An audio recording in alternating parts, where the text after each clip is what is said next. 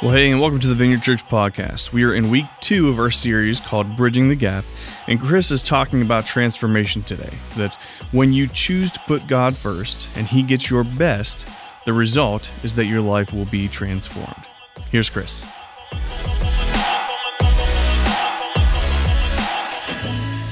How cool is that? Let's thank those guys for sharing their story, huh? One of the things we're going to try and do through this series is just share stories of what God is doing, just to help us appreciate how wonderful and good it is to be part of a church where God is helping people find and follow Him, and where we all get to be a part of that.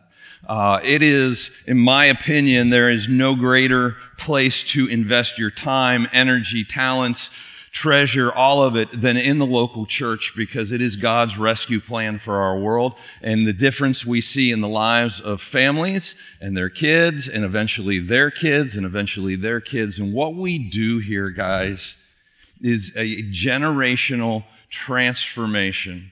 And every one of us who calls this church home, every one of us who is a part of God's kingdom, that's what our lives are about. That's that purpose. Last week I said, you need the gift to you is a purpose to live for that's bigger than you. And that God's kingdom is that purpose. And so as we share those stories, we get to celebrate what God is doing, to see what God is doing. And it's just so encouraging. Well, if you're new with us this week, we just kicked off a new sermon series last week called Bridging the Gap. And I want to invite you and encourage you to go back online and watch last week. Also, make sure you pick up this book. It's the Bridging the Gap notebook on your way out. If you didn't get one today or you didn't get one last week, you're going to need that to come along on this journey. It's a 6-week sermon series, and I believe it's going to be one of the most transformational and significant sermon series we've ever done. And not necessarily because this is the best preaching that I've ever done. I'll do my best. I can't make any promises. But because of the content that we're covering, and because what I believe God wants to do in your life. We're going to lay out over the next weeks where we're going over the next couple of years, the mission and vision and how that's going to be expressed in the next couple of years. And it's exciting. God's got some really cool stuff for us, I believe, that will impact our community in ways that will reverberate for generations. It's really, really cool. Last week I unpacked 4 projects that we're going to be working on. The first one being and I kind of couched it in the metaphor of a bridge. We're building bridges across gaps, and the first one is the gap between God and the next generation. And I'm going to show you a video on that in just a second. The second is a bridge to families. And we're looking at this building across the street that we now own, and not only using that on Sunday morning to reach the next generation, but to reach families throughout the week through a daycare and childcare center that will accommodate somewhere between 250 and 300 kids for 40 hours a week. It's going to be amazing. And then the third bridge is a women's hope center, recovery house. We already have our men's center going. Let's hear it from the Hope Center guys, wherever you guys are. God's already doing amazing things there, and many of you have even gotten involved so far, and that is awesome. And can't wait to see what God does through that ministry. We need a women's center, and so that's one of the bridges that we're going to build. And then the final bridge is a church expansion in a slum in Costa Rica with a church and a pastor that we're working with to feed street kids there. And so that's always a win. That's going to be an amazing thing. And so we're setting out to raise a bunch of money to do all these projects. But more significantly, I feel more significantly, God wants to bridge some things in our hearts personally. And this is, I'm as excited as I am about these projects and the impact that they're going to have in our community and in the communities that we serve. I am just as excited about what God wants to do. I believe He wants to use this purpose, this excitement, this vision to help us bridge some gaps in our own hearts. And I really think that's going to happen if you're willing to engage and let God engage you. He has some transformation in store for you. Mike mentioned that when you came in, you got this Bridging the Gap prayer card. It says on the back of it, my prayer for Bridging the Gap is. If you would leave this here, you can drop these in the buckets in the back on the way out, but if you would just write whatever God has on your heart for Bridging the Gap. It might be personal, it might be for the projects, it might be both, but I want to join you in praying for this, and I want to call you to praying for it. And so if you would write whatever God has laid on your heart to pray for this initiative, and then we're going to just leave these when you leave. So I draw that to your attention now. All right. Bridge number 1, A Bridge to the Next Generation. I asked Matt to put together just a video to help us dive in a little bit deeper on that, so take a look. So that's bridge number 1. That's where we're going, at least in part, and I believe a transformational step for us. And I really do envision, I believe part of the reason God brought us to this theater for church on Sunday morning is because he wants to fill it up. There's a revival coming, and he's going to use you and me to do that, but we have to be able to accommodate their kids. You know, the theme today is transformation, and there is a transformational step in your personal journey with God. With every one of us has a journey with God, and there's a transformational step in that journey. Some of us have taken it, some of us have not. All of us wrestle with it. It's a daily challenge. But that step is what I call the Jesus take the wheel step. You know what I'm talking about? It's the I am no longer in the driver's seat of my life. Jesus, you get in the driver's seat. I'll be the co-pilot. You know that Jesus is my co-pilot license plate? Get rid of that. All right, that's yesterday. Today, it's the Jesus take the wheel. You are in charge. I am the co-pilot step. You're king. I am not. You call the shots. I'll do what you say. You're first. I'm second.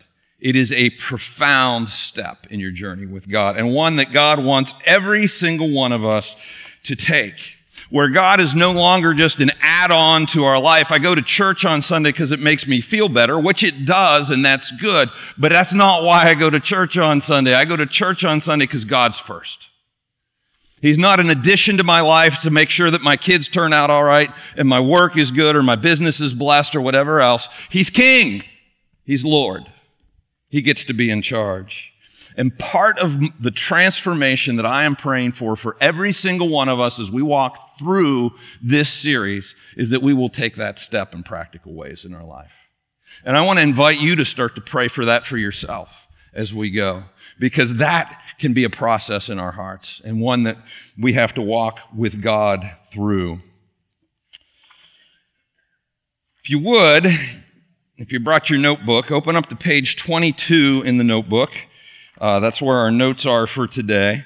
And I encourage you to take notes and write along. And as I speak, oftentimes I'll speak something and you'll hear something completely different because God's whispering something into your heart. Write those things down. And then if I say something interesting, you can write that down too.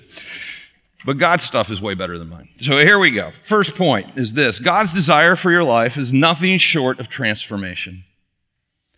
God's desire for your life is nothing short of transformation. He is not there just to make you more comfortable. He's there to transform your life. And the transformation is good. The transformation is better than what you got going on. It's better than your plans. His plans are better than your plans. In Romans 12:2, the Apostle Paul penned these words. He says, "Do not conform to the pattern of this world." What's the pattern of this world? I'm number one, right? It's all about me. That's the messaging we hear every day, 10,000 times a day, according to research. 10,000 times a day, we are marketed to. We have 10,000 marketing impressions a day, and we hear the message, it's all about you. You're number one. You need more. You don't have enough. You need to get more. You need to make yourself more comfortable. You need to make yourself more entertained. You need more to even be fulfilled in this life. That's the pattern of this world. He says, don't conform to that anymore, but he says, be transformed. If you got your Bible out, underline, be transformed. Be transformed. God wants to transform your life. Be transformed by the renewing of your mind, it says, then you will be able to test and approve what God's will is, his good, pleasing, and perfect will. God presents to every single one of us an invitation for transformation. I think for so many people who call themselves Christians in this day and age, either consciously or subconsciously, we bought into the messaging of our age, into the pattern of our world, and we wonder why we're not fulfilled. Because you haven't been transformed.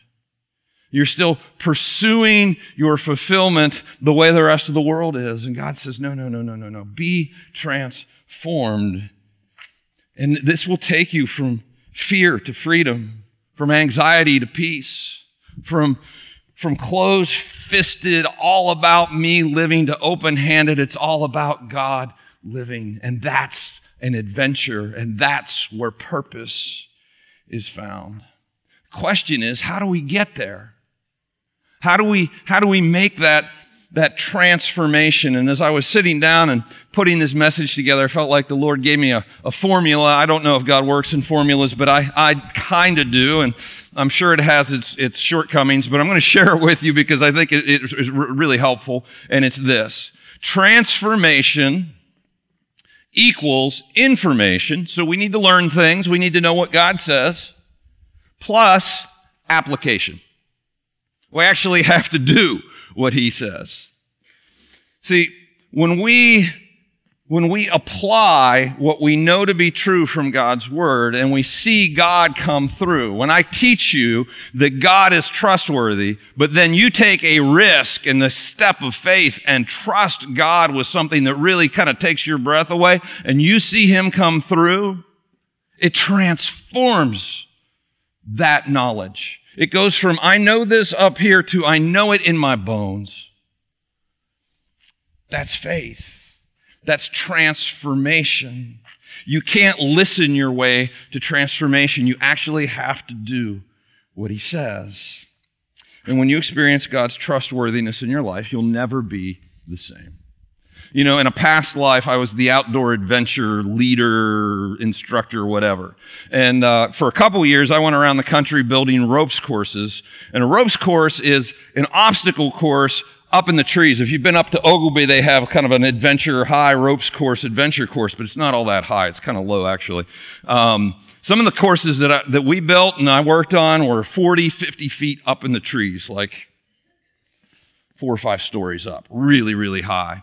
And it's a bunch of aircraft cables and ropes and different things. And the idea is I was working primarily with teenagers, and they would climb up into the trees, and they were completely safe, and we would go over all of this beforehand.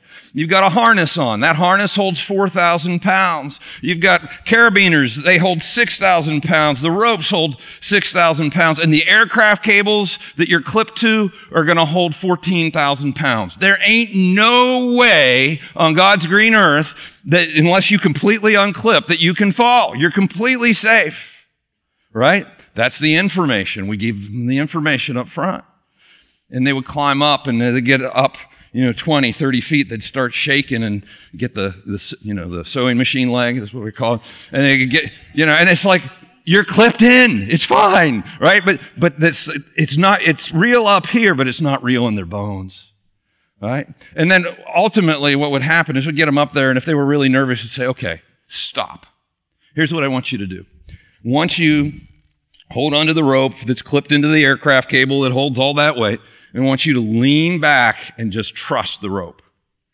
And their eyes get about that big. But when they do, it's like, oh, they got it, right? The application. So then they can go through the ropes course, having a great time and enjoying it. I mean, it's still maybe a little scary from time to time, and they have their moments, but generally speaking, it's now, it's fun. It changes the nature of the journey through the ropes course, right? Until they got to the end. There was one in North Carolina that I worked on. At the last element in the ropes course was a big giant swing. We called it the big giant plunge. And it was about 50 feet in the air. And so they would come through all of that, and then we would sit them in a seat and put a seat belt around them. And they were still clipped in. They weren't going anywhere.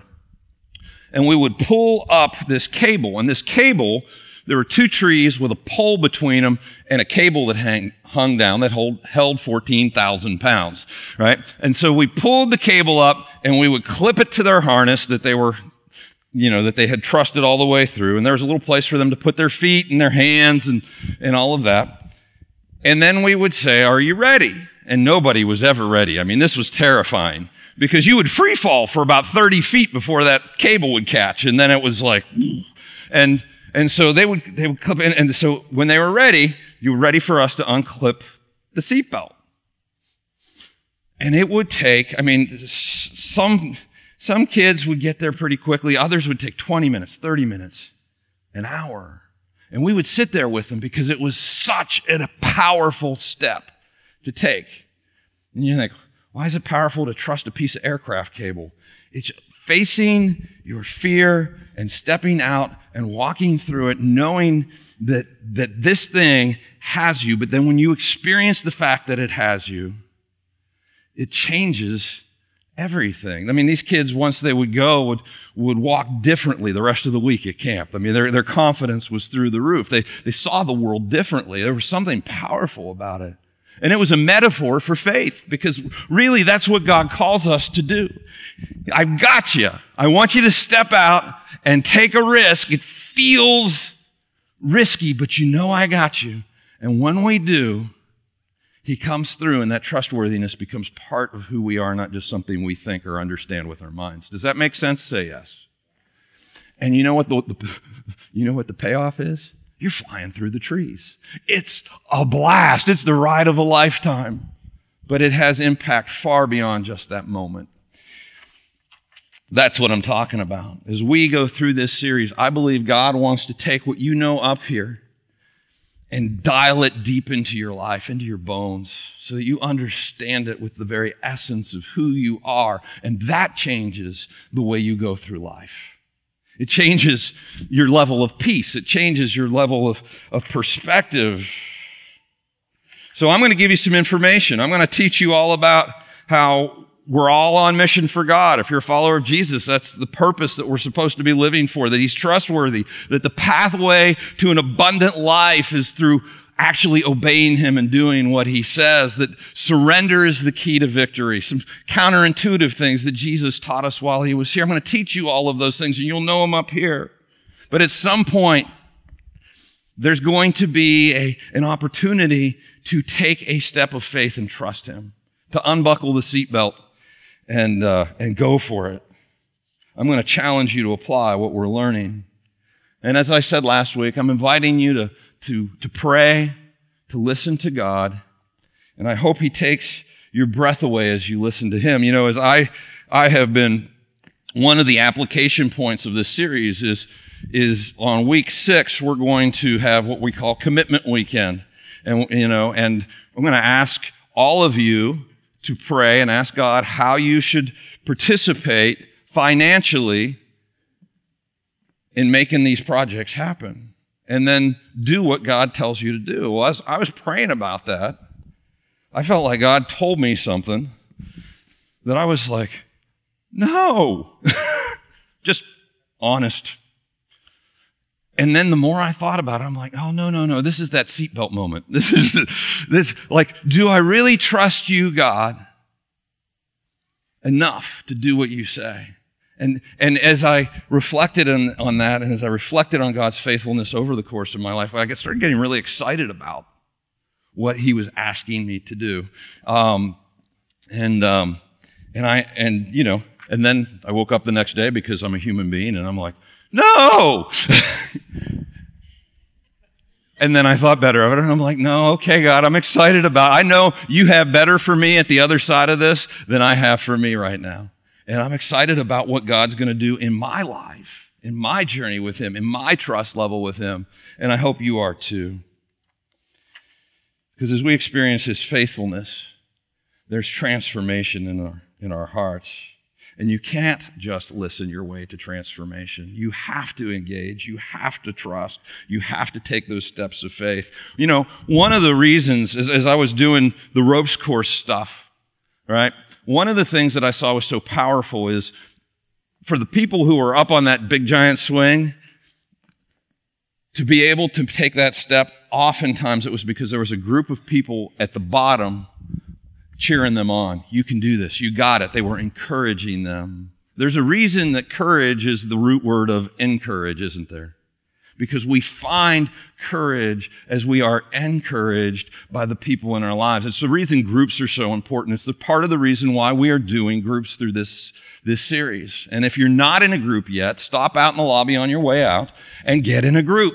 It's not too late. The conversations have been phenomenal this week, and I encourage you to get in, because as we are encouraged, we find the courage to take these steps of faith that God transforms our lives with. Often the courage to take a step of faith comes from the encouragement of others. And look at the promise that Paul gives us in Romans 12:2. He says, then you will know God's perfect will. Not just up here, but in our whole self.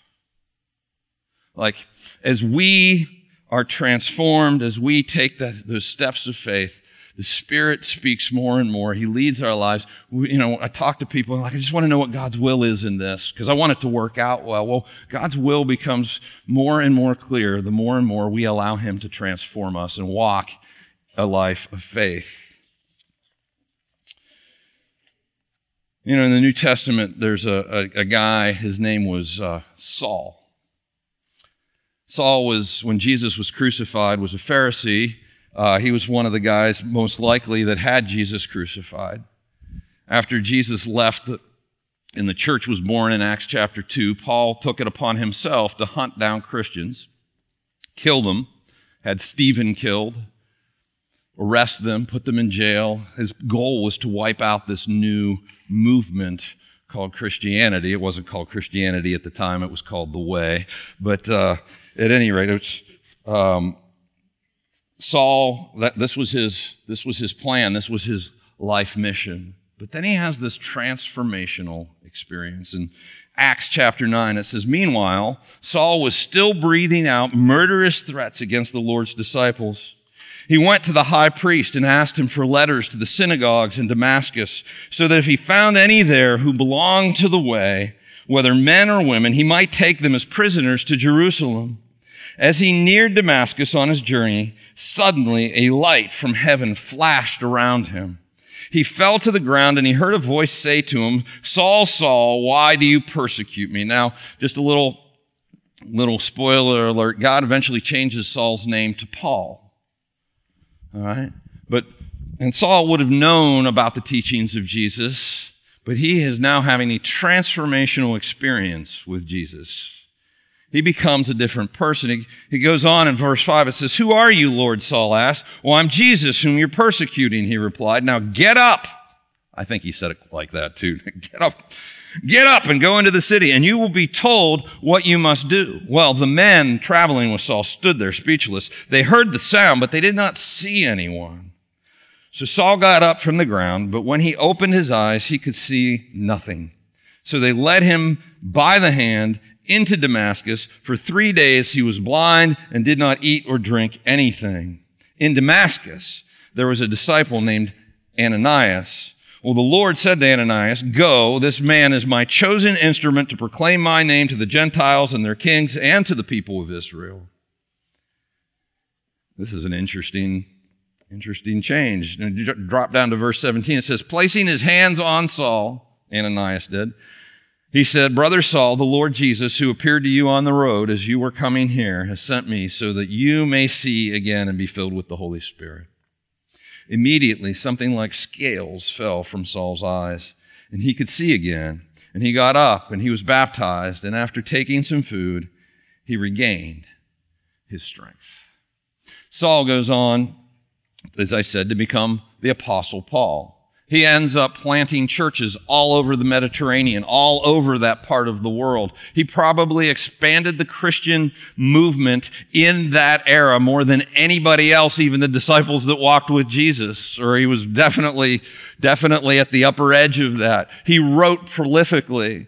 His letters became books of the New Testament, and more of the New Testament are the writings of Saul than anybody else, or the writings of Paul.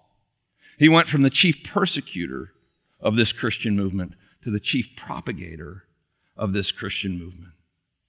It's a story of transformation. That's what God does. That's what God wants to do in your life. And He invites every single one of us to be transformed. But the truth is, our hearts are forever tempted by the pattern of this world, aren't they? They are.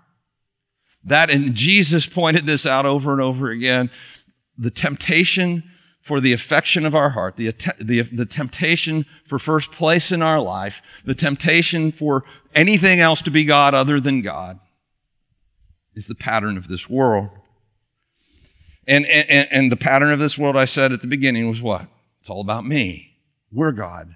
It's either me or God. Now, the way this manifests and the way that Jesus expresses it is stuff, really, because my stuff is really about me and what I have. And so Jesus says, look, either God's going to be God in your life or stuff is going to be God in your life. It's the way that it works. Now, for some of us, stuff is God in our life, maybe by default because we've never thought about it. But stuff is God in our life because it's where we find our identity. It's where we find our comfort. It's where we find our who we are. And that's on the greed side of things. For others of us, stuff is God in our lives because of fear. So we've got greed and fear. And on the fear side of things, we're afraid there won't be enough. Instead of God being our security, our stuff is our security. In either case, you'll never have enough stuff. You'll never have peace. And so that is the pattern of this world that will compete to be God in our lives, and our hearts are forever tempted by that. That's why we're tying this series to financial stewardship.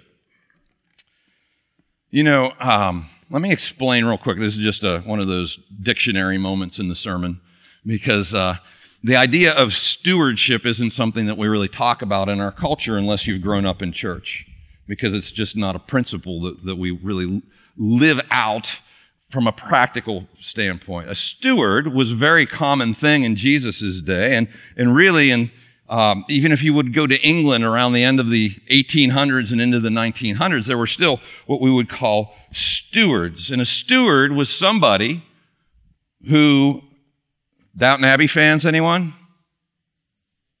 Nobody? Yeah, you guys don't watch. You guys are too holy for that. I got you. Don't watch television. All right. So a steward was somebody who managed the affairs of the lord and the lady of the manor, right? So you've got the lord and the lady, and they own everything. They own the land. They own all of that. And they would have a steward who would take care of their stuff and manage their stuff for them. That was called a steward, all right? That was common in Jesus' day as well. Jesus told a bunch of parables about, I'm going away and I'm going to give you some stuff, but I expect you to steward these things, to grow these things on my behalf while I'm gone. I'll be back, right? So this is the idea of stewardship, and it's a word that we'll come back to over the course of this series. Here's the thing about stewardship. Nothing belongs to the steward. Nothing belongs to the steward. And in God's economy, nothing belongs to me. Nothing belongs to you. It's all God's. And one of the most significant steps you will take, transformational steps that you will take, and in fact, you have to get to this point at some point in your journey with God. You have to wrestle this to the ground. One of the most significant steps you can take is when you get to that point, when you recognize, ain't none of it mine. It's all God's. I am taking care of this for Him.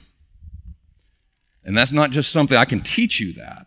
That's something you need to experience and hear as well. And I know some of you are saying, well, that's not true. I've worked hard for what I have. You couldn't get out of bed in the morning if God didn't give you the ability to get out of bed in the morning. You couldn't go earn and work and do the skills or talents you have if God hadn't given them to you. Everything is God's. And I'm telling you, it is one of the most liberating steps you can take, transformational steps you can take in your walk with God. When you understand that in your bones, it's like going off the big giant swing. It's freedom. I said last week, your financial advisor, if you have one, does not lay awake worrying about your money at night because it's not his. You don't have to lay awake worrying about your money at night because it's not yours. It's why we're focusing on finances for transformation, not because God needs your money. We covered that last week as well. God doesn't need your money. He owns everything. It's because He wants your heart. He wants your freedom. He wants you to soar through the trees, so to speak, as you go through this life. Jesus said this would be the one thing above all others that would compete to be first place in our life. In Matthew 6:24, He said this, "No one can serve two masters. Either you will hate one and love the other, or you will be devoted to the one and despise the other." And in case there's any ambiguity about what Jesus is talking about, He says very specifically, you cannot serve both God and money. Can't do it.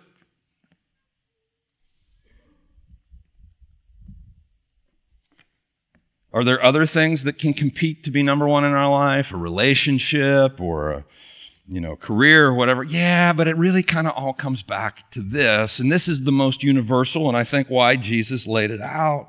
Nothing is as universal as our love for stuff, either the fear or the greed.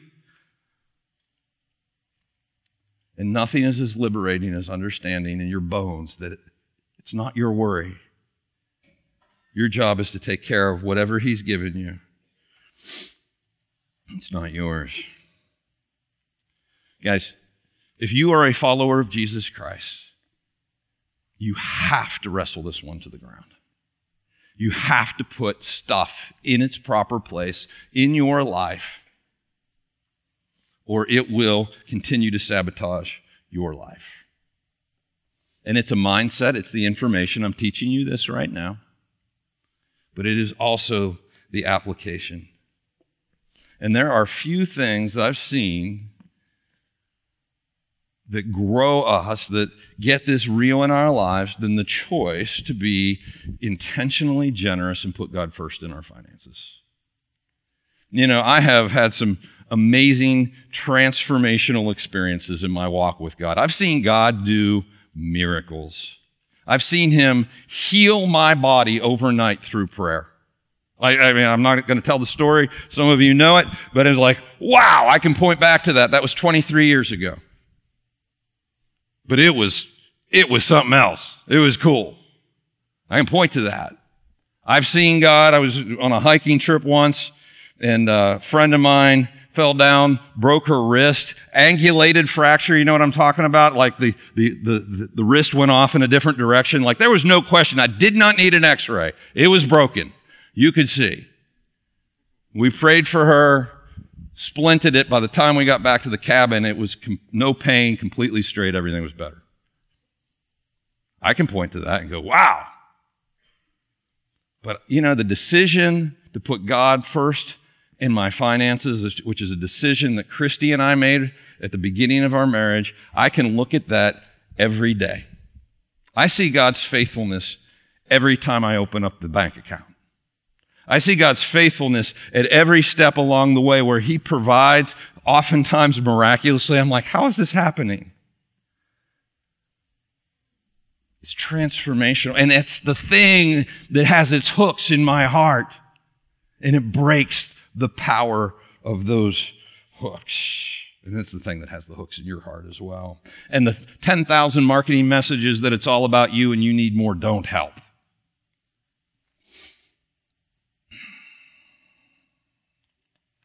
Brings me to point number 3. Transform your giving, transform your faith.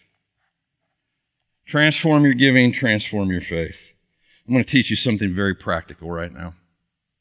In the Scripture, giving to God is always our first and our best. This goes all the way back to the beginning of Genesis. God always gets our first and our best. This is a biblical principle. We see it in Proverbs 3 verse 9. It says, honor the Lord with your wealth, with the first fruits of all your crops.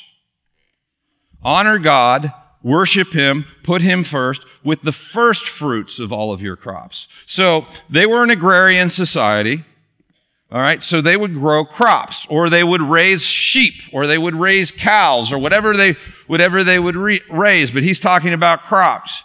And so, unlike today where they go out and spray the crops with weed killer and it all goes to seed and they harvest it all at once. Isn't that gross? Anyway, that's a different sermon. But back then it would come in a little bit at a time, right? And so they would take the first part of their crop, usually the first 10%, that's called a tithe, and they would take the first part and they would bring it and give it to God, trusting that God would provide the rest of it. So they would estimate whatever that 10% was, they'd bring that to God, and then it was an act of saying, God, you're first. God, you get my best, because the best comes out first. And God, it's an act of worship. I'm declaring that you're Lord. And it's an act of dependency. God, I believe that you're good for the rest of it. With their animals, if they were sacrificing an animal, it was the firstborn. It was a spotless animal. It was the first. It was the best. With their tithing, they would bring their first and their best. They would even dedicate their oldest firstborn son to the Lord as part of how we worship God. The story of Cain and Abel, we covered this a while ago when we were in the beginning of Genesis in chapter 4. But they're the sons of Adam and Eve. And it says this in Genesis 4, now Abel kept flocks and Cain worked the soil. So one became a shepherd, the other became a gardener. In the course of time, it says Cain brought some of the fruits of the soil as an offering to the Lord. He brought some of the fruits from what he did. There's nothing wrong with him being a gardener. God's not angry at him being a gardener. But he just brings some of what's left. And it says, and Abel also brought an offering. He brought the fat portions. Guys, the fat portions, I know today we like lean meat, right? We want a nice lean filet. Guys, the best part's the fat. Again, we can have a ribeye conversation later, but it's the fat portions in their culture would have been the best portion. So he gets the best, he gets the fat portions from some of the firstborn of the flock. So he gets the best. God gets the best and the first. And it says, the Lord looked with favor upon Abel and his offering, the first and the best. But Cain and his offering, he did not look at with favor because Cain brought the leftovers. See, there was he's like, well, at least he brought something. Yeah, that's good. But God is like, no. We're going to establish this. I get the best. I get the first because of what that does in our hearts, because of what that says about where our hearts are with him and with our stuff and who and what is God in our life. God always gets the first and best. What you give your first and best to reveals what is God in your life. We all give our first and best to something. In our culture today, by and large, as Americans, we give our first and our best to our lifestyle. Or, if we live on the fear side, we give our first and our best to our savings. Right? But and then if there's anything left, God can have some of what's left at the end of the week or the month or the year. And God's like, no. Give me the first and best. Trust me for the rest. It is a declaration of dependence and trust. It is a declaration of worship as well. And it's only when God is first in your life, when we trust him with everything, that we are truly free.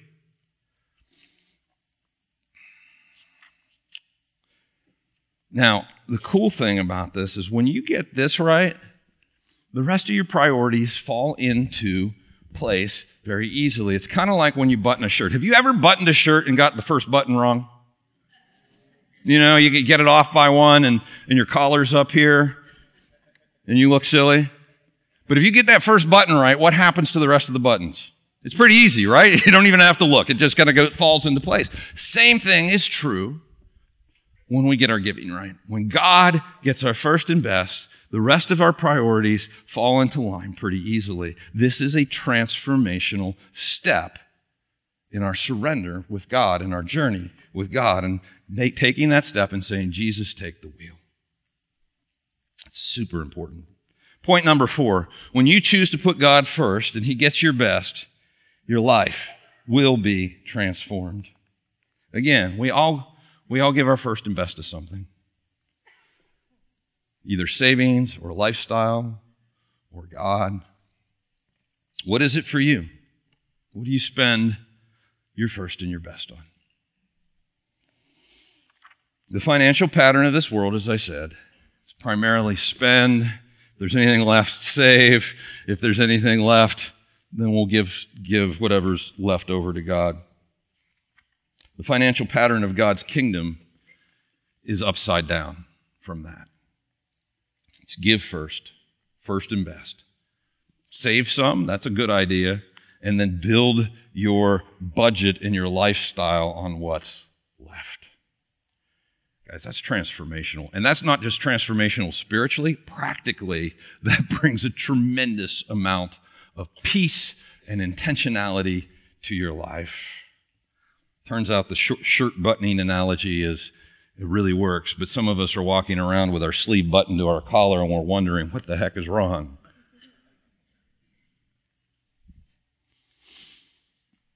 Jesus puts it this way in Matthew 6:33. He says, seek first his kingdom and his righteousness. Get the first button right. And all these things will be given to you as well. He's addressing the concerns of his followers who have left behind businesses, who have left behind families, who have left behind good jobs or whatever else. And they're like, but what are we going to eat? And where are we going to live? And what are we going to wear? And Jesus is like, deep breath, guys. If you seek first God's kingdom, he's going to provide all that stuff. He knows you need all that stuff. You don't have to walk around worrying all the time.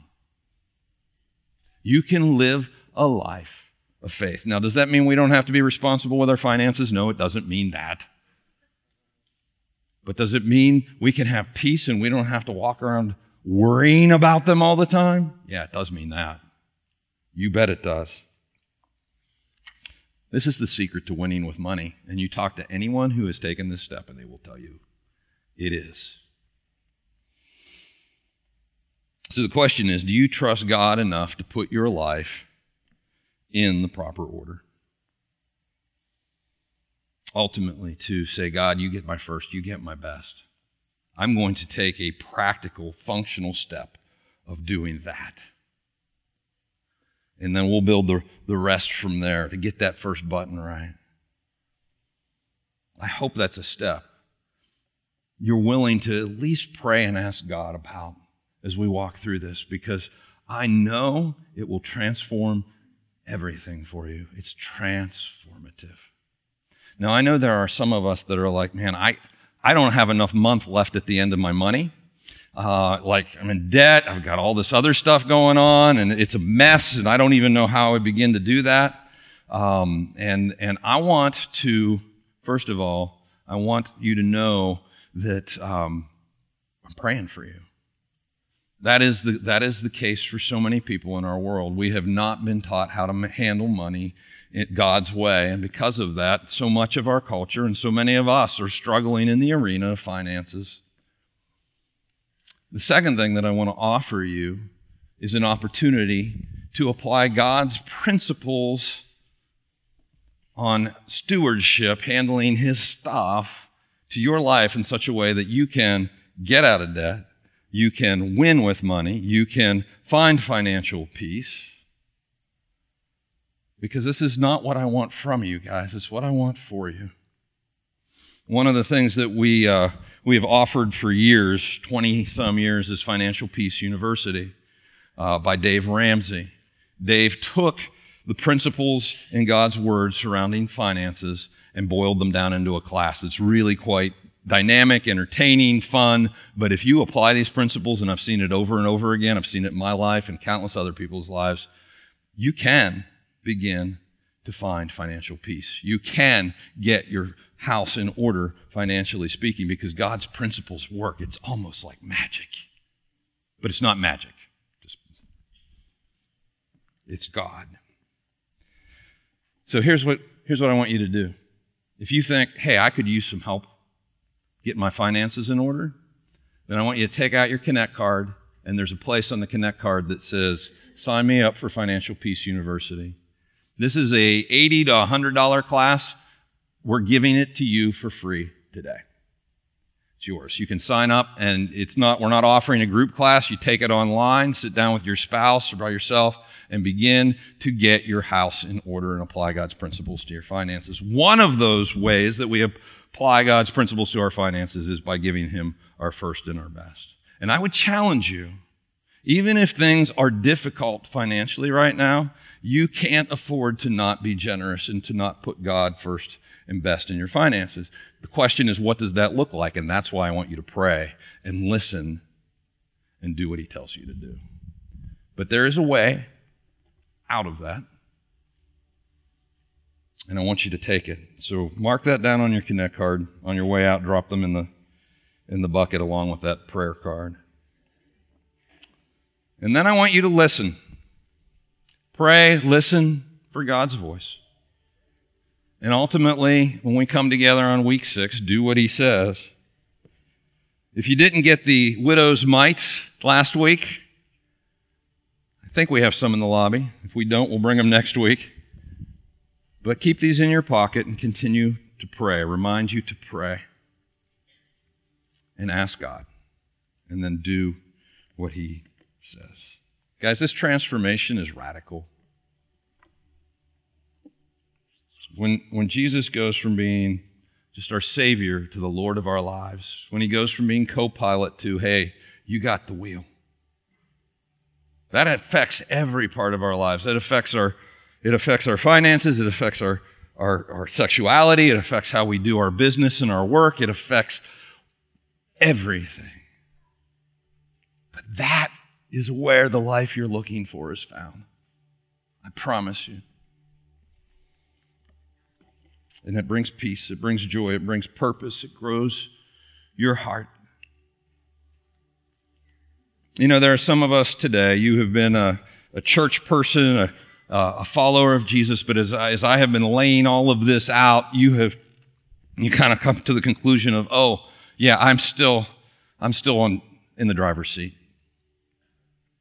And I want to invite you today to hand Jesus the wheel, to get out of the driver's seat and put Him in it, to get off the throne of your life and put Him on it, to stop calling the shots and allow Him to call the shots in your life, practically speaking. And if that's you, I want you to pray with me right now. Let's just close our eyes, bow our heads. I want you to say something like this. You can put it in your own words, but something along the lines of, Jesus, it's been my show. I thank You for the forgiveness along the way and for the blessing that You have given me, but I have been the king of my life. And today I want to surrender it to You. Jesus, take the wheel. Be my Lord. It's all Yours. And there are some of us here today, keep your eyes closed and but there are some of us here today, you're looking for God, you're looking for answers, the world is a mess, and maybe church has some answers. Well, the answer is Jesus.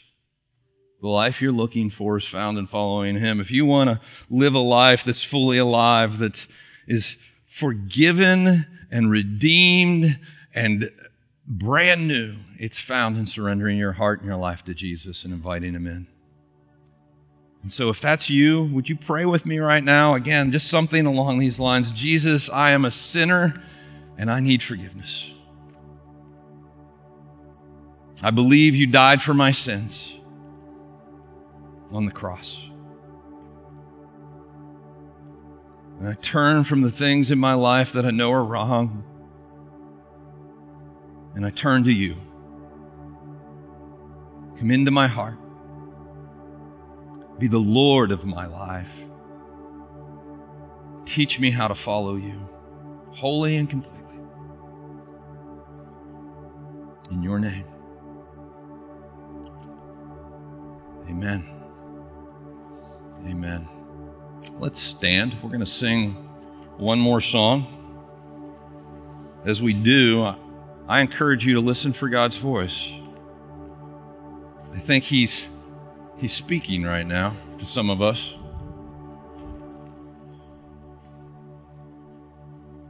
I think He's calling every single one of us to transformation in one area or another in our lives.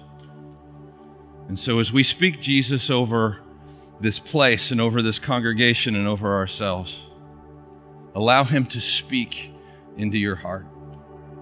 Do what He says. Lord Jesus, fill this place with your Spirit. Speak to our hearts as we worship you now. Amen.